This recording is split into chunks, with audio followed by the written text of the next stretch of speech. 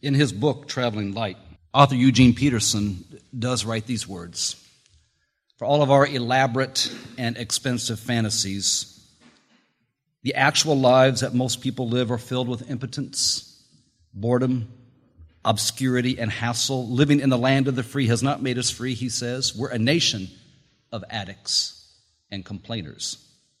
This book was published in 1988, 29 years ago.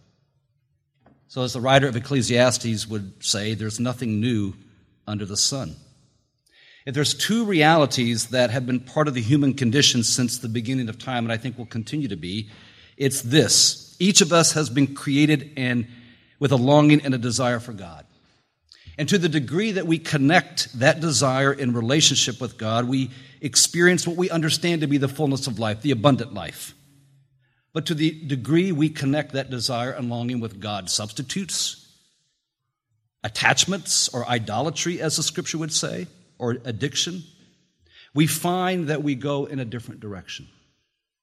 Now, it's been said, and I believe it, the truth is we're all prone to addiction. We're prone to attaching our souls and our identities and our lives to experiences and substances that can't love us or will not love us the same way God loves us. We're all prone to an idolatry of the soul that replaces God with substances, experiences, and even relationships. It's like the old hymn says, "Prone to wander, Lord, I feel it, prone to leave the God I love." To attach our souls to addiction, whatever we may attach it to, is to leave the God we love and the God who loves us. It's interesting, by the way, the word attach. If you want to do a little bit of a background check on that word, it actually comes from a French word meaning hook, as if you have a hook that you put your coat on. So think about that which hooks us. When we say people are hooked, that's actually a very appropriate term to use. Now, maybe it's our lack of trust in the generosity of God. In our scripture text from Luke this morning, we hear Jesus' words, "Do not be afraid, little flock, for it's your Father's good pleasure to give you the kingdom." In other words, it's God's delight. It is God's joy. It is God's good pleasure to give us all the grace and goodness and provision the kingdom of God offers. And when we think of the kingdom of God, we think of the rule and the reign of God, God's presence in the world and in charge of all things. It's this God who delights in meeting all of our needs for security, for affection, for meaning, for purpose, and aliveness. And to connect these deep longings, to attach them to anything but God, is to realize that we have substituted God. And to attach them to God or to connect with God is to realize that all we need is God. This is why I believe Jesus says to the disciples in verse 33, "Sell your possessions, give alms, make purses for yourselves.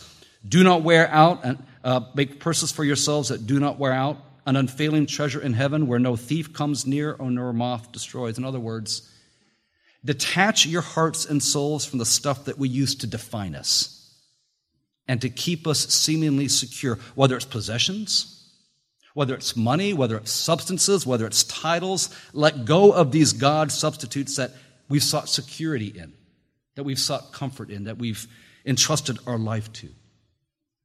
One author, Gerald May, puts it this way: God is always trying to give good things to us, but our hands are too full to receive them. If our hands are full, they're full of the things to which we're addicted. And not only our hands, but our hearts and our minds and our attention are clogged with addiction. And our addictions filled up the spaces within us, spaces where grace might flow. In the next verse, Jesus describes it this way: "For where your treasure is, there your heart will be also." Whatever we treasure, whatever we covet, whatever we attach ourselves to, whatever we give our best energies to, that is where we will find our heart. And in biblical terms, it's the heart that makes up the essence of who we are, of who we become. Our heart, our lives, they end up being shaped and controlled by the things which our heart treasures. Or to put it another way, our addictions and our attachments end up controlling our lives. They become the very thing we live for, sometimes the very thing we will die for. But most of the time, it's what we become enslaved to, and we just adapt and adjust our lives to maintain the attachment and feed the addiction. Now, you may be thinking, but I'm not an addict. I don't smoke. I don't drink. I don't take drugs of any kind. But this is the whole point. It's more than just substances.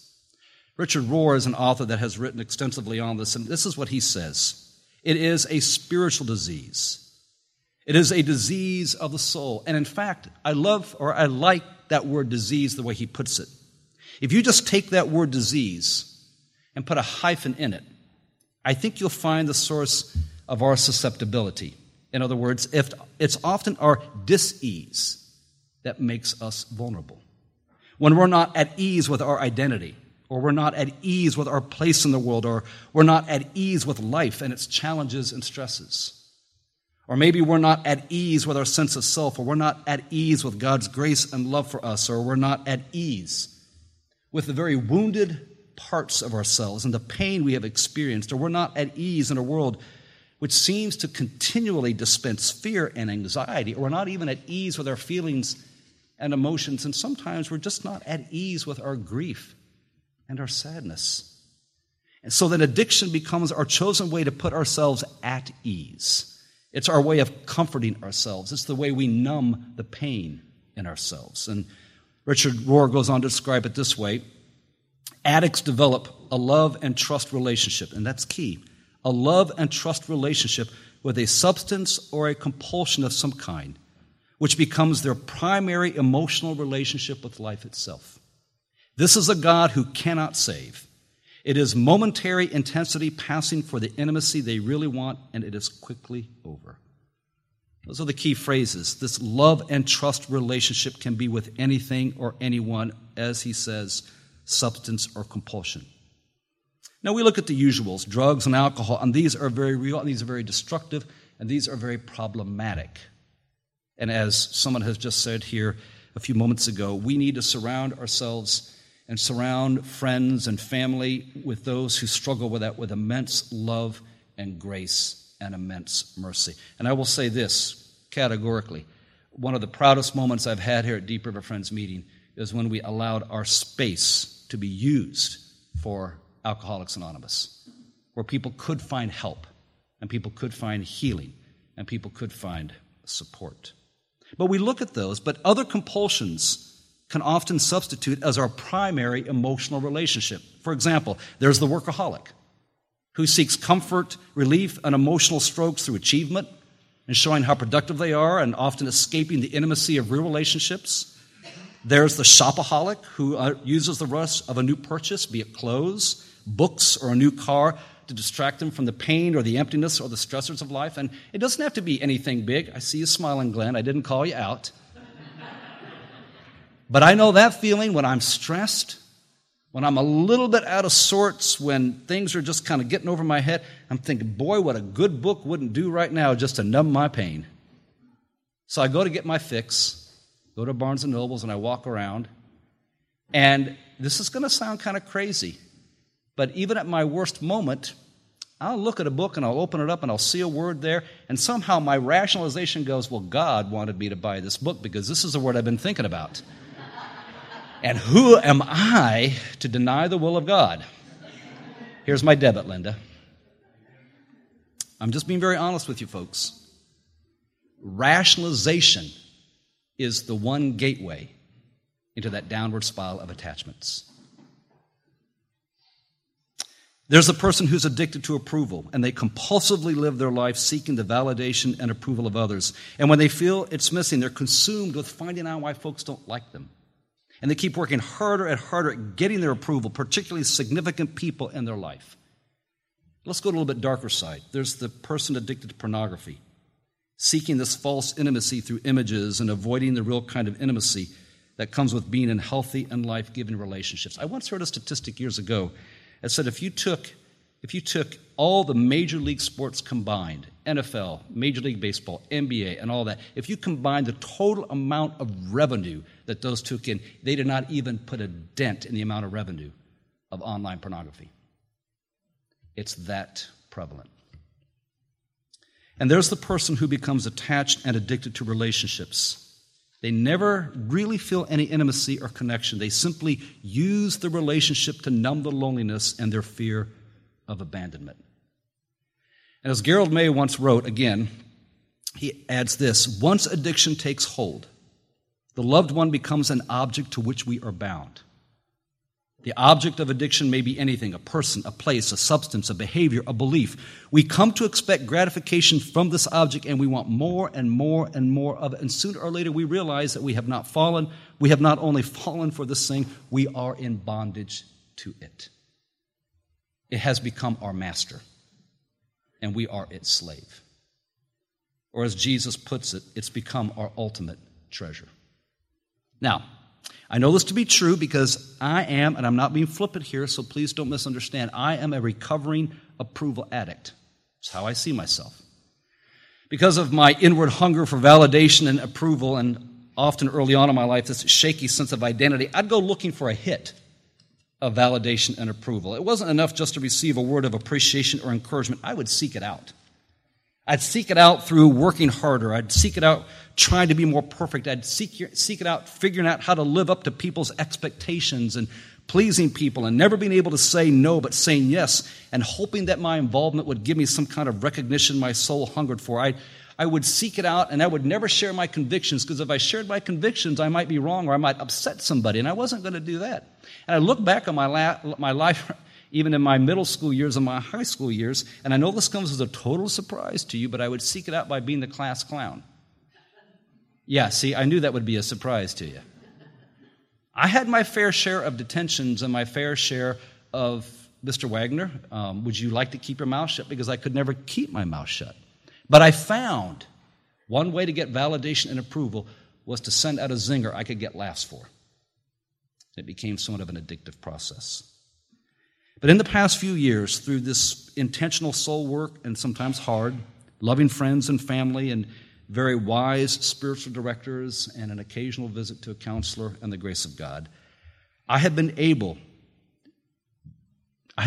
day by day to rebuild a core that's at home with who I am and seeks less and less the approval of others as a validation of my existence. I still have my moments and relapses. I have my moments where the hole in my soul becomes this huge approval vacuum, seeking to suck in all the recognition it can. But once you start down that road to recovery, you know your triggers. And I know my triggers, and I know what pushes my buttons. In fact, I often use what some recovery groups call the HALT method, HALT. It's an acronym that describes the moments when we're most susceptible to our addictions and our attachments, when we are hungry, when we're angry, when we're lonely, and when we're tired. When I'm hungry for recognition, angry at others due to feeling rejected or invalidated, when I'm feeling lonely or physically and emotionally tired, I look for a hit of approval. And through the grace of God, I'm more able to recognize those moments or realize I'm in a danger zone and I need to tend to my soul. I don't think you're ever going to get it perfect. The key is to be aware. The key is to know ourselves so well we know where we are and where we stand in that moment and when we need help and when we need to take a hard look ourselves. Let me put it back up. Not a gracious look.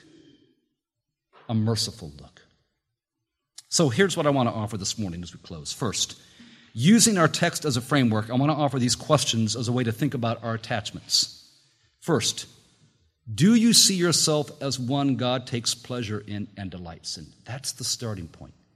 In other words, do you see yourself as a recipient of all the love, grace, mercy, abundance, joy, contentment, and peace that God wants to give? Because Jesus said, it's the Father's good pleasure to give you the kingdom. All the goodness that God possesses and is, God wants to give us.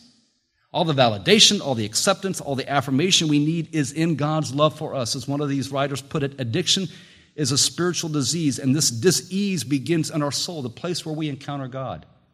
It's all that our soul needs, God desires to give us in God's grace. Healing for our woundedness, comfort for our grief, relief for our pain, presence for our loneliness, purpose and meaning for our boredom, and peace for fears and anxiousness. In other words, rather than looking for a substitute to numb it, God wants to give us all that we need. The second question is, what do you need to let go of in order to receive what God can offer you? As Gerald May wrote, I read earlier, God is always trying to give good things to us, but our hands are too full to receive them. If our hands are full, they are full of things to which we are addicted. So what are your hands full of? What are you hanging on to that you think will bring you what you need, but you ultimately discover it's nothing but an empty promise? Maybe you need to let go of past regrets, failures. Maybe it means letting go of a relationship. Sometimes we have to let go of a personal possession that possesses us. And sometimes we got to let go of outcomes because sometimes we're addicted to being in control and we have to shape and manage everyone's life and all the outcomes. And sometimes, as painful as it is, we need to let go of the pursuit of receiving something from someone we are never going to ultimately get, be it approval or recognition. And maybe, yes, maybe it's a substance. Maybe it's drugs. Maybe it's alcohol. We don't need to cite the statistics here. It's rampant. It's an epidemic. And maybe that's what we need to let go of. In all of this, when we let go, we create a space for God's grace and power to take residence. And God builds God's home in us. And finally, I would add this. What have you given your heart to? And is that where you want to live? What have you given your heart to, and is that really where you want to live? Jesus said, where your treasure is, there will your heart be also. So to whom or what have you given your heart to? Does it love you as much as God loves you? Does it value you as much as God values you? Is it as interested in your well-being as God is? And the first place we can begin is to treasure ourselves as much as God treasures us. And I think that is so key. In doing this, we begin to see ourselves as worthy recipients of all the good God wants to give us, all the wholeness God wants to give us. We begin to see the good in ourselves and realize the good in us far outweighs the bad. And part of what I know to be true of addictions and attachments is one of the first seeds, the places that a lot of it starts from, is places of self-condemnation and lack of self-worth. If I don't like or love or respect myself well enough, well, it just doesn't really matter. I'll just destroy myself. Do I see myself and the good in myself, the good that far outweighs the bad, the same kind of good that God sees? If we see that good, we join with God's grace in making us whole. And from that place, we begin to treasure all that is good and right and beautiful in this world. And our hearts find a home in all that is good and right and beautiful. And when our hearts are in the right place, we no longer go looking for substitutes. We no longer indulge in the idols. We simply want the real thing, which is God's love and God's grace. I want to close with just a verse from Paul. Romans chapter 8. On this day of Pentecost, Paul writes this. Romans chapter 8, verse 26. Likewise, the Spirit helps us in our weakness. I'll stop right there. That's the key, is allowing myself to be weak, is allowing myself to be open, is allowing myself to be vulnerable. I don't have to show up to the Spirit strong and I have my act together. In my weakness, the Spirit helps. We don't know how to pray as we ought, but the very Spirit intercedes with sighs too deep for words. And sometimes I think those sighs are our groaning, is our pain, is our anguish. Sometimes it's our sadness. Sometimes it's our brokenness. And God, who searches the heart, knows what is the mind of the Spirit. The Spirit intercedes for the saints according to the will of God. In other words, on this day of Pentecost, Spirit is present to help us in our very weaknesses, to whatever degree they may be in our life, to whatever our attachments may be, to whatever our addictions may be, to whatever our substitutes may be. I believe it, that God wants to help us in those places so we can live as abundantly and joyfully and peacefully and contentedly as God desires us to live.